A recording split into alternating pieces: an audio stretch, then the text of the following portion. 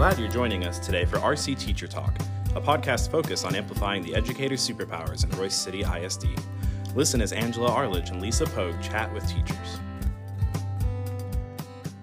Happy Easter to our RC Teacher Talk audience. I'm Lisa Pogue, here with my co-host Angela Arledge, bringing you another episode where we sit down with teachers and let them share all things education. It is hard to believe that we are nearing the end of the school year already, quickly approaching the Easter holiday. Angela, what do you all have planned for Easter? Well, it's funny because Easter looks very different now as a grown-up than it did back when I was younger. Yeah. I remember when I was younger, we always used to go over to my great-grandmother's house. She lived in Celeste, Texas, a very, very small town. I think it is growing, though, but still small.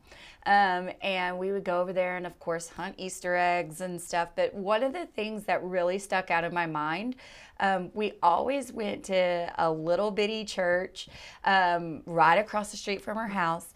And we would always sing the same songs, that He lives, that song. And one time when I was growing up and little, I had on an Easter bonnet, and I was standing up. My mom told me this story. I was standing up in the pew, and I was singing, and I was messing with my Easter bonnet, and I had a strap underneath my chin to keep my bonnet on, and I pulled it down and let it go, and it snapped my chin. I can see where this might be going. Yeah, we were just talking about how loud I was right before we started this. You can only imagine what that small little church sounded like when that strap hit my chin.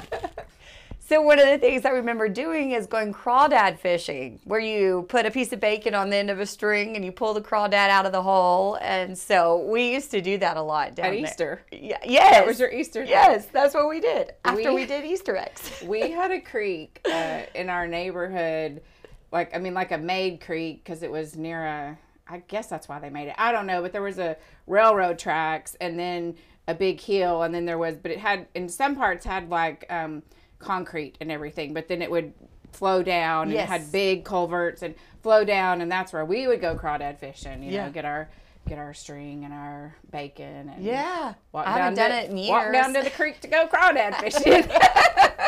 I love it. That's so fun. But, since she passed away and I've gotten married, one of the things that you have to do when you get married is like make those tough decisions, because my husband and I our families don't live in the same town. Yeah.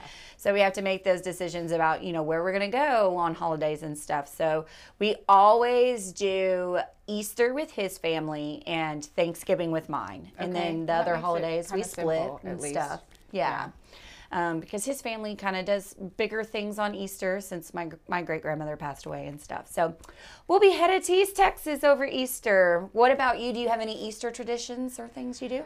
Well, it's really different being Easter, I guess, with, having older kids. Mm-hmm. We don't really have any Easter egg hunts, so that's different. And even Easters with my kids, because I had a ton of first cousins, and we always had Easter together and big Easter egg hunts, and they would be at different parks, just depending on where they reserved an area, because you'd have to have an area reserved. And when my kids were younger, we did still have some of those get-togethers and have the big Easter egg hunts, but our family has just gotten, like my cousins now have grandkids, have even great grandkids, so they have their whole thing. Mm-hmm. So one of the things we've always done as my family is we do go to church, and we'll still go to Easter dinner somewhere or cook. It just kind of depends. It's kind of easier now that my kids are older for us to just make it another time to have a nice restaurant. So I don't know. We'll see. But, one of the things I really like to do anytime there's a holiday and we're off school is, to sit down with a good book. Mm-hmm. So that is kind of why I really like the question of the month, which is what's the best book? We're asking people what's the best book that they've read in a while. So Angela, what's the best book you've read recently? Well, I do have to admit, and I know that we've talked before in our podcast of, trying to be in the moment and stuff, but unfortunately, I am not a huge reader. but I love to listen to audiobooks. And here we go with the multitasking. But it's hard for me sometimes to just be able to sit down and dedicate time to just a book. So like I'll listen to audiobooks like in the morning while I'm getting ready, or in the car while I'm driving, different things like that. So my favorite audiobook that I have listened to recently is Where the Crawdads Sing. And it's a great book. It is so good. I didn't listen to it on audio, but I read it. It's Loved really it. Good. Yeah. We actually ended up listening to it one time when we were driving to Marshall. So it's like about a 2.5 hour drive. And then my husband and I got so wrapped up in it. It was funny that night before bed, we just literally laid in bed and like had all the lights off and just listened to the audiobook. Yeah. And we just couldn't stop it. It was so good. Loved it. I also love the like sappy romance. I'm that kind of girl. Yeah. But I love any type of books with a twist. So whether that be a romance novel or a mystery or whatever. So like some of my favorites are Nicholas Sparks, because you never really know how his are going to end. So I like him. Jodi Picoult, I think that's how you say it. Picoult. Her books are like that too a lot of times. She has a lot of times she has a twist. So good books. Well, then I'll have to check her out because I love those kinds. I'll spell it out for you because it doesn't look the way it sounds. I just recently learned how to say it. But Nice. And my stepmother-in-law actually got me hooked on some historical fiction books. But I'll be honest, going back to it again, every book that I read, I love to have just a little bit of romance in there. So I like Girls on the Line. That one was really good. But I'm in the middle of reading or listening to The Nightingale, and I am really hooked and loving it and enjoying I've never heard of that book. Who's the author? Are you sure? I can't remember off the top of my I'm not always head. good with Kristen authors is either. the first name, but I can't remember the last name. But it is really good so far. So I will have to let you know how that ends. Well, I completely understand though about not always having time to read, especially when you have little kids. That was one thing I didn't do as much of when my kids were growing up, because I am the kind of reader that once I pick up a book, I will literally stay up all night long reading it. In fact, I actually did that over Christmas break. My husband came in at like 3 o'clock in the morning, and I'd actually gone to the bathroom because I was trying to finish a book. Well, he didn't see me at the table, so he was coming from the other side of the house, and he was like looking all over for me. I was like, well, I just went to go to the bathroom. I'm trying to finish my book, and he's like, okay. But so I do like to sit down with a good book, but I have really also begun to listen to audiobooks because I can listen to them in the car or while I'm cooking or while I'm, cleaning house. So I have been able to get more books in that way.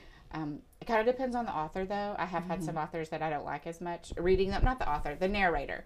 Depends on the narrator on, if the audiobook is good. So, but I do like them, and I've started the reading challenge on Goodreads where I challenge myself to read so many books. And if it wasn't for the audiobooks, I probably couldn't reach my goal. But I do also read more books because of that, and not just listening to them, but actually read them. So the best audiobook I've listened to recently is The 57 Bus. It is actually a true story of it's called The 57 Bus, a true story of two teenagers and the crime that changed them. It is really good. I highly recommend it on audio. It's probably just as good as in the book, but it was a really, really good. And if you like twists, I actually read this book. The Wife Between Us was actually recommended by a teacher here, Sheila Cernasek, and she shared it with another teacher because I didn't have time to read it at the time, and then got passed down to me. And it was definitely a book with twists. And I actually did read that one. It was really good. And then the book that I was staying up till 4 o'clock in the morning reading was A Time for Mercy by John Grisham. And it was the third in his books about Jake Brigance. So because it was the movie from A Time to Kill, and Matthew McConaughey was the attorney, when I'm reading it, I can see Matthew, who's not hard to look at, as the characters. And it was about a youth that was on trial, and those things always are interesting to me. Like, how do we decide how to charge a kid, and is it the kid's fault? And it was really interesting. And I did stay up till 4 o'clock in the morning to see what actually happened. And the night before that, I'd actually fell asleep in my chair trying to get to the point. So I actually, now that my kids are gone, or not gone, they're around, but have had the chance to, read more, and I do enjoy that. But enough about reading. I could talk about books all day. I could talk about teaching reading all day, but we need to get on to our guest. So, Angela, why don't you introduce our guest? All right. So our guest speaker today is Rebecca Crenshaw, and thank you, Rebecca, for meeting with us. Well, thank you for having me, and Happy New Year. Yes, you too. And go ahead and tell us, our listeners, a little bit about yourself, Rebecca. All right. Well, I'm from Royse City, and I'm fortunate to have met my husband in high school, and we're high school sweethearts. We have 3 kiddos, and our daughter is currently a senior, and our middle kiddo is John, and he's a freshman, and our youngest is here at Davis with me, and he's in 5th grade. So we live here in Royse City, and we love it. We have so much family here. And before I got into teaching, I was a stay-at-home mom, and I was blessed to be able to do that for almost 10 years. And then I got into teaching a little later than most people, but almost 10 years. And I think this is my 4th year as the GT teacher here at Davis. Well, that's awesome. Did you graduate from Royse City High School? I did. Oh, yep. Wow. Now, we like to ask, because we also interviewed another RCHS alum. So what was your graduating class size? Okay.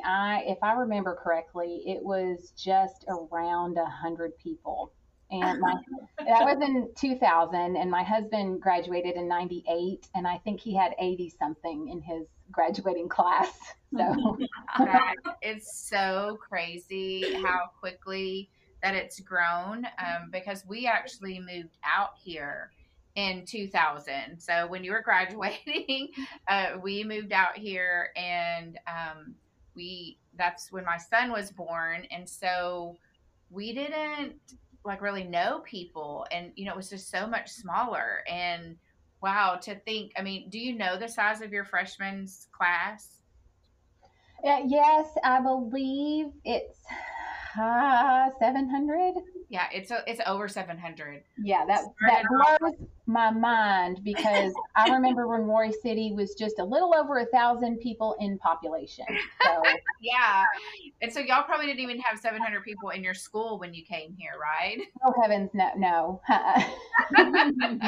No, our school, the high school that had just opened was Ouida Bailey Middle School, and we actually had some empty rooms that we couldn't fill.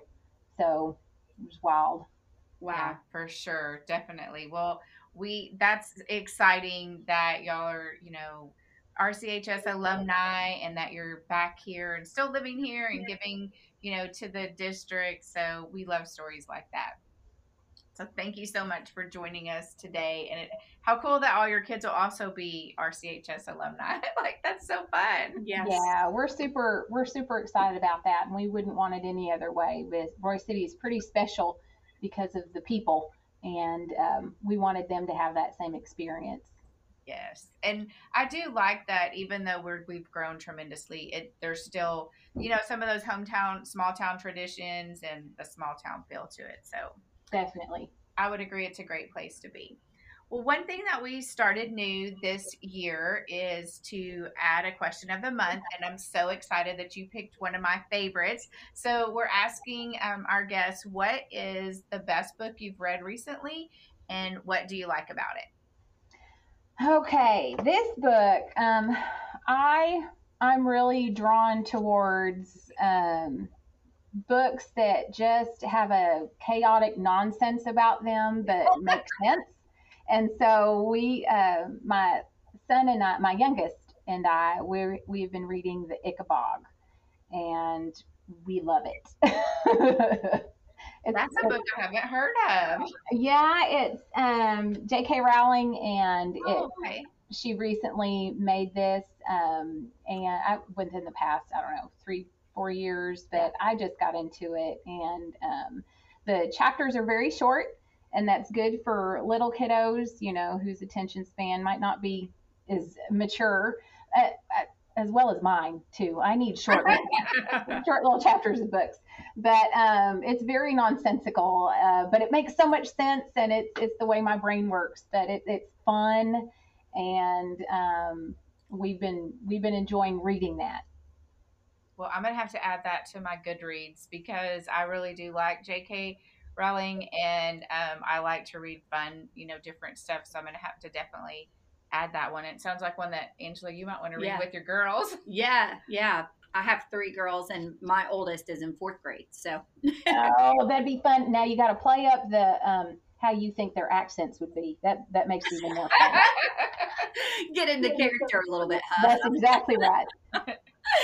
Well, that's awesome. Well, one of the things that we wanted to do on this podcast is just recognize teachers and all the really wonderful things that they're doing. And so the main question that we wanted to ask you today is, what is your teacher's superpower and what you feel like you do a really great job at? Wow, it's hard to brag on yourself, but take this time and tell us what you do best.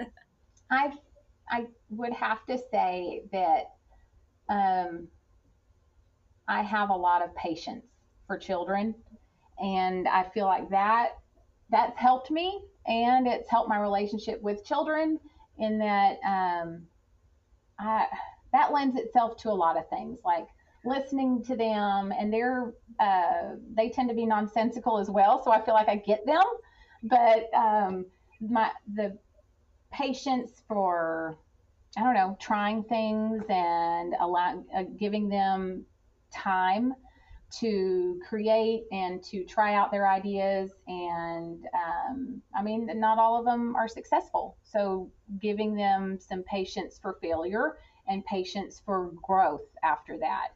But I would have to say that, and listening with patience, I think, comes listening. And I think my kids might say, well, I don't know that you have that with us, but with other people's children, it's possible that I extend more of that. But I don't know. That's what I would say is just time and patience. Yeah, I like when you said patience with failure, because a lot of times that does take patience. And I know, like, especially as a mom and as a teacher in education too, like, they're obviously going to fail. We want them to fail to be able to build that perseverance. Oh my goodness, I can't talk this morning. And so just to be able to have the patience that it takes to help them to learn from those failures is very important. I would agree, because so often, especially with this little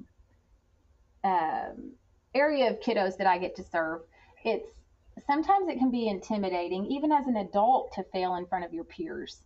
But knowing that this is a safe space and area for them to explore those crazy ideas, and you know what, a lot of times they're right and it is successful, but then those times where you got egg on your face hoping that it was working, and now everybody sees that it's failing, that's a hard thing to feel comfortable enough doing, and I hope that's what I've extended to the children. And I agree with you. It's especially hard for the gifted and talented population. As a former GT specialist, I just know how important it is for them to learn to fail, because a lot of them, especially in school, have just been so successful that they get so frustrated when they don't know something or can't know something, or, that they're having a hard time with it. You're right. And that for these kiddos, it comes naturally and quickly. So with these gifted and talented students, they need more time to be frustrated and more time to work through that. Those emotions, they're very emotional. And oh yes. My first year when I came, there was one GT specialist, and there were 2, because one had became at Fort, but she taught. The Scott teacher did Davis and Scott, but the classes were just getting bigger, and so I remember them telling me it was going to be like a class of, I don't know, 18, I think. Ooh. And I was like, oh, that's fine. I've taught 22 before. And I had been out of the classroom for about 3 years, staying home with my kids. And oh my gosh, 18 GT Yes. kids in one room is so that's when, we had to, the very next year they got their own teacher at Davis, because wow, they were completely different. And I don't know if you've noticed this, but I've noticed that a lot of the GT kids they didn't want to learn how to ride a bike or roller skate or anything like that because it was hard. And I think that a lot of it is practical purposes. When if a kiddo doesn't see the need for it, then there's no buy-in, especially with these GT kiddos. And I've found personally when I'll ask them their high part of the day and their low part of the day. So at the end of the day, I say, what's your high and low? I will typically hear PE is their low. So like riding their bike, doing those physical activities, because they work out mentally so hard during the day that, I mean, those physical activities aren't their favorite. But that's very interesting. I remember a parent conference I had with one of my GT students, and we talked about the whole bicycle thing. And I said, I'm going to ask you to make her learn how to ride her bike. And the mom was kind of shocked. And so then when I explained that a lot of times they don't want to do it because they're having to put forth more effort. It's not coming as easily as the other things. Like they need to learn that perseverance, and that sometimes we fall down and we have to get ourselves back up. Because I think the little girl was like in 3rd grade at the time. And so the mom was like, oh, I never really thought about it that way. And she thanked me, and then made the younger daughter, it was a year, I think they're just a year apart, maybe 2. She went ahead and had her, learn to ride the bike. I said, it seems so simple, but it's something that they put off because you can't learn to ride a bike if you're not falling down first, Yes. And again, it's the putting in the effort. And if it's something that is not natural, they're not naturally good at, it's very frustrating for them. And then the attempt to want to try is just lost. Yes, for sure. Well, and that's such, good advice for our teachers, is to learn to listen and to give all our kids opportunity to struggle and fail and, learn from it. So that's already great advice, but what would be your advice that you would give to fellow educators? If I could give any advice, I would say make sure you drink your coffee in the morning. For sure. Amen to that. Yeah. I would love if they felt okay to just allow the children to struggle a little bit. If they could give that wait time, because in my experience, when I've gone in to thinking I'm helping with all good intentions, I think I'm helping. But rescuing a kiddo from a challenge, I've just robbed them from success.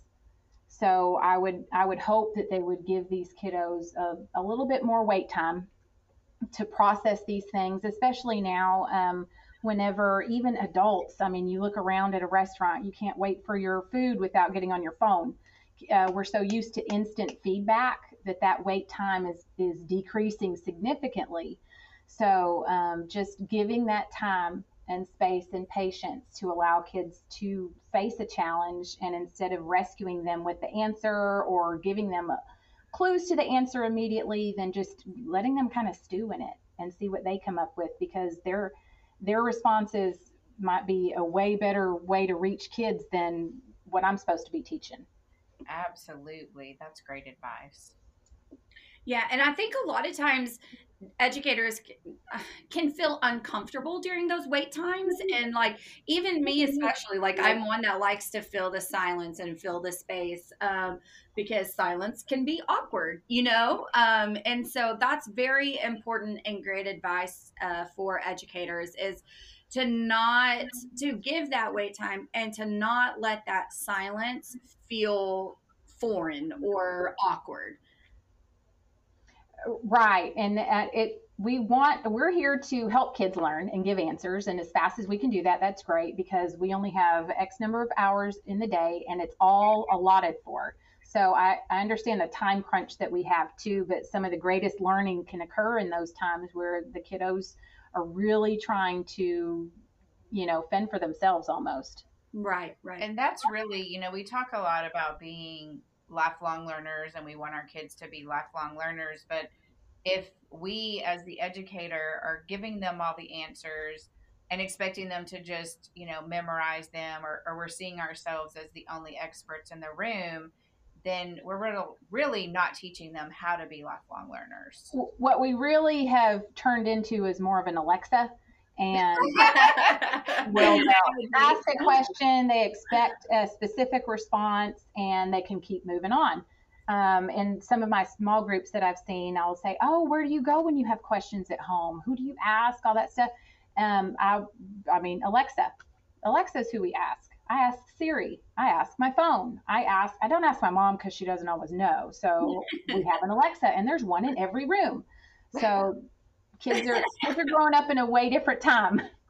So true. So true. Like, it was the Stone Ages when we had to go to the library and look something up. Yeah. Well, I'm interested to hear your answer to this question, because I believe you're going to bring a different perspective being in GT. And I like how you are able to use really a lot of innovation in your classroom. So what is your go-to technology tool that you like to use? My go-to technology tool that I like to use, it's pretty, there's so much you can do with Google Docs. And remember, I'm elementary, so yeah. a lot of these skills on the computers and everything, I have to teach. Logging in without your Clever badge. What does the enter button do? What is it? And wait a second, this is touch screen. Now I have a keypad. So yes. There's a lot of skills involved. I would say with the iPads, iMovie, you can almost do anything with iMovie. But for elementary, I would say that they're so, it's almost backwards. They're so inundated and have so much technology at home that it's almost lost its luster at school. So we use it, but we don't use it constantly. So my kids in particular, they'll get on there to do the stock market game. They will get on there with a specific purpose. They'll get on there to create things for our broadcast for the Davis News. And those are typically ChatterPix or iMovie. But when it's not something, I don't know, this sounds backwards. I use it sparingly. Yeah. That way it means more. I don't think it's backwards at all, because I think our kids have grown up with the idea that technology is, or, like computers are entertainment. Right. And we have to teach them how they can be a tool. And it sounds like that's what you're doing. Like, when do we use this? When is it appropriate? But technology doesn't always have to be a computer. So, like, sometimes your pencil is your technology. Right. So what first came to mind, and I guess I gave the response I thought everyone was looking for. Okay. Honestly, what I use and do the most in GT is duct tape, cardboard, and scissors. And you can do almost anything, make almost anything. You could represent almost anything. Those hands-on ways of showing learning is the best tool. Cardboard. Yes. I have a disaster story. I don't think we've talked about this, or maybe we did on the podcast. From when I was a GT specialist, they were all in the middle, and you know how crazy it can be, all these kids working on a project, doing something with the cardboard. And third grade student, he's actually a senior now, so I don't know, your son might know him, but he was using a box cutter and cut his hand. And it was my first injury, and blood everywhere, and So the kid, I grabbed his hand, sent the kids out of the room, sent him to call someone. But it was one of those moments that, despite the fact that it was chaotic and a kid got hurt, but it also, it showed the relationship I had with the parent my parents, because they didn't freak out. Like, they knew I wasn't intentionally giving some danger, and we kind of became a joke. His initials were BC. And so he was my box cutter boy for a while. I thought it was, before cutting. So that would what that sounds like is that you had to lay that foundation with the parent first. Yes. And so when you did that, then they understood your style of teaching, and they were okay. And she's not malicious. So yeah. Shouldn't let them just go crazy with box cutters. Right. That's a lot of cardboard, hot glue, duct tape. Yep. Yes. They need those opportunities to portray those things. So that's definitely technology. And again, teaching them, when do I use what, Yeah. Right. Because so often their mind goes to, all right, give me a computer. Now what am I going to do? Well, that's the problem. You don't need a computer to show me what you're learning. No. So right. Yeah. Or at the high school level, when they do a project, they want to go straight to Google Slides because they've been using it for so long and it's easy. And I try to encourage the teachers, and Angela does too, let's get them using something different. They're not going to always be using Google Slides in the professional world. What are some other things they can use to show their knowledge besides slides? I think that, and it doesn't cost, it doesn't cost me the money people would think for these students to create things out of what we would have considered trash. So about twice a year, I'll do an all call throughout Davis. Send me anything you were about to recycle. And you wouldn't believe I guess you would believe the things that would be recycled, that the children look at and think, now I can do this. So even high schoolers, I think, would really benefit from having an alternative to, now make Google Slides. Being presented with other things that might have been the first time they were introduced to, what can I do with these solo cups and a little bit of tape and a pizza box. One man's trash is another man's treasure. Yeah, exactly. For sure. So goodness, as a GT specialist, I remember one of the things was, even though we're fortunate here at Royse City that there's other people that, teach that, but you're the island on the campus and you see the same kids every year. So, with a few in and out, but so it was different. It was a different experience. So who do you reach out to for new ideas? For new ideas, I generally tap the kiddos. They know what, that's how I knew what Among Us was. My gosh. And I feel so old. And that was a few years ago. Yes. So, asking them, really talking to the kids, because they're the ones that will tell you what they're interested in, what they're not interested in. If I go ask someone else that's around my same age, they're going to say, what? Among who? Yes, we're among each other. I can get what you're playing at. But they're just as out of touch as I am until a student teaches me what I need to know. So those things that are trendy, those that I didn't know what TikTok was, good heavens.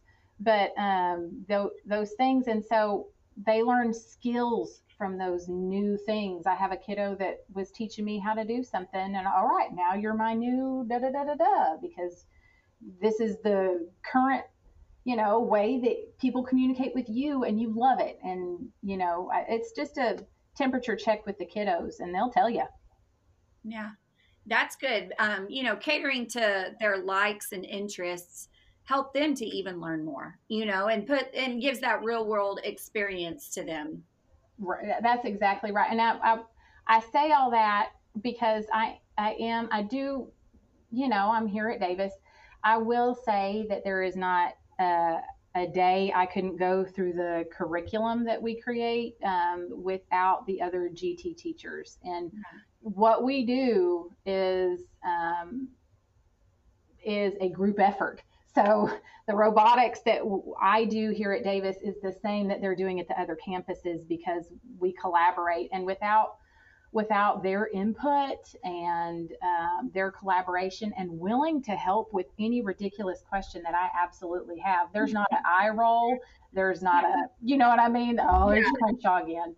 No, they're absolutely at the drop of a hat at any time. They are my support system. That's great. That's great that you have that too. You know, you might not be on the same campus, but thank goodness you have each other just to bounce ideas off of and yes. Get some good stuff going. And nothing seems too ridiculous for them, which is, I feel like they get me, and I appreciate that. Yes, because sometimes the teachers on the campus might walk in the room and be like, what in the world? Right. But I know that the other teachers get it, and they get me, so it's all good. For sure. Well, that's awesome.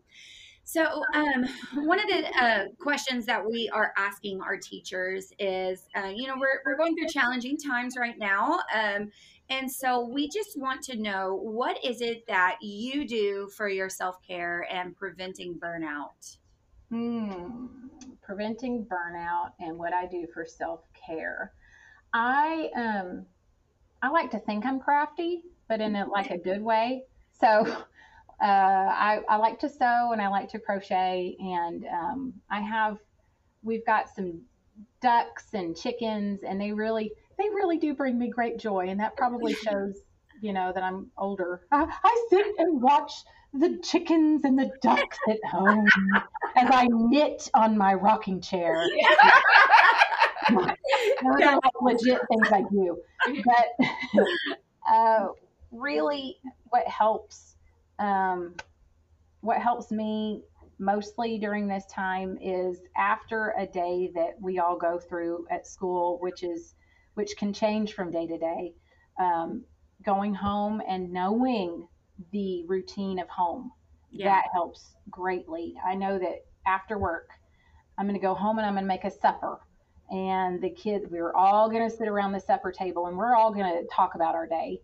And that in and of itself, that consistency and knowing what I can expect when I go home, good or bad, we're all going to be together, and we're all going to debrief about our day. And we have that time that is absolutely sacred to me, and that brings me great joy and fills my bucket enough to come back the next day and remember, you know what, I'm here for my kids at home, but especially these other ones who are dealing with very similar stuff that I'm dealing with at school. They have their own versions of COVID that I don't realize. And so my purpose is just to bring a little bit of joy to them, as much as I got last night around the supper table. That's really great. And that is something that I want to challenge myself to this year. You know, as we embark on this new 2022, is just really focusing in on that special time of sitting down at the dinner table, because so often we're just live such busy lives and forget that the importance of just pausing and debriefing at the end of the day with your loved ones. So great advice. We just want to thank you so much for taking the time to meet with us today. And if any of our listeners want to reach out and, you know, ask you any questions, maybe it's GT questions or whatever the case may be, how could they go about doing that? I do email. I don't do social media or anything else. I'm pretty archaic in that fashion, but the email at Crenshaw R for Rebecca, Crenshaw R at rcisd.org. Awesome. Well, thank you, Rebecca. I know your time is so valuable and precious. You know, you've got a lot going on. So we have really enjoyed the interview with you today. And thanks for taking the time to meet with us. Yes. Well, thank y'all for having me. And I think it's awesome that y'all are doing this.